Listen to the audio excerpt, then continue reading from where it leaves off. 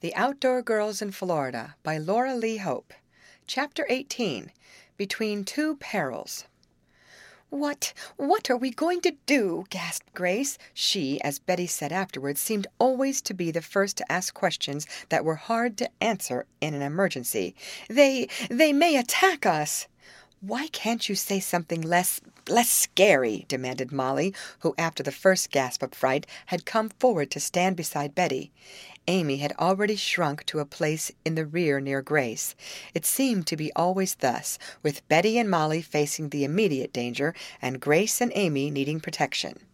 Not that they were not brave when occasion demanded it. They would not have been outdoor girls else, but somehow the first fear of something menacing sent Amy and Grace scurrying to the rear, whence it needed considerable persuasion to bring them to the van again. They don't seem to see us," ventured Amy, after a few tense seconds, during which the four had stared at the alligators. "They won't see you and Grace at all if you stay behind us," said Molly a bit sharply. "There's no present danger as far as I can see. Why don't you come out and help Betty and me throw stones at them?" "Oh, you're never going to do that," gasped Grace. "Why, that would make them mad." "Well," answered Betty, with a shrug of her shoulders, "I don't know that a mad alligator is any worse than any other kind. They're all mad, as far as I'm concerned, and throwing stones at them can't make them any worse. I rather side with Molly. We may drive them away." "Yes, and it may drive them toward us," cried Amy. "Please don't." "We won't coax them this way if we can help it," said Betty. "You may be sure of that. But we must do something. We can't stay out on this almost island much longer. We'll have to eat, and—" "Where's Tom?" suddenly asked Grace. "He ought to be able to rescue us. He knows all about alligators and such things." "Yes, maybe he can charm them away," suggested Molly, half sarcastically. "But I don't see him." The girls looked toward where they had left their escort, setting the table on the grass. They had a glimpse of the white cloth and the various things upon it, but Tom was not in sight. Maybe an alligator ate him," said Grace. She was half crying now. "Don't be silly," directed Betty in a stern tone. It was sometimes necessary to be severe with Grace when she was likely to give way to her feelings, but in this case Betty did not want to be too much so, for she realized all that her chum had suffered in the disappearance of her brother. The two big alligators, and they were exceptionally large, so the girls said afterward, seemed to have taken permanent possession of the narrow neck of land that connected the peninsula with the main shore. The girls were practically prisoners on what, with the rise of the river, would be an island. "They don't seem to be coming after us," remarked Molly, looking about for some stones or anything else to use as a weapon of offense. "No, they're just waiting their time," said Amy, who was still clinging to Grace.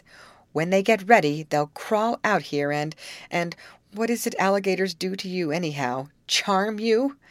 "You're thinking of snakes," said Betty, narrowly watching the saurians.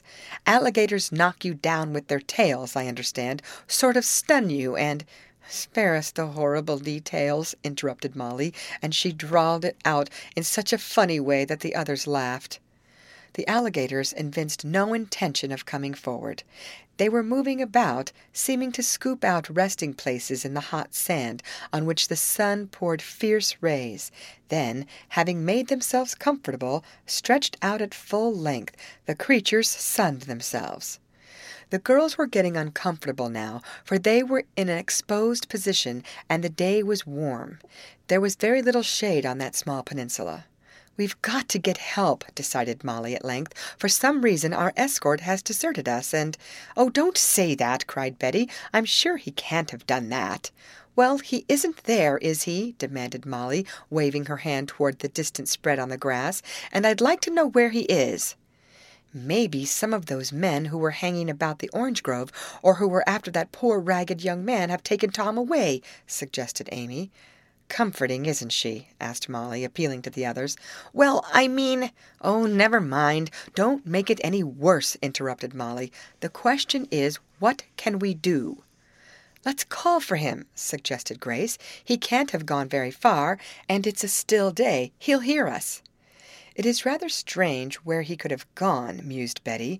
Anxiously she looked toward the main shore. There was no sight of Tom Osborne. Together the girls raised their voices in a shout that must have carried far. They wailed, but there was no response.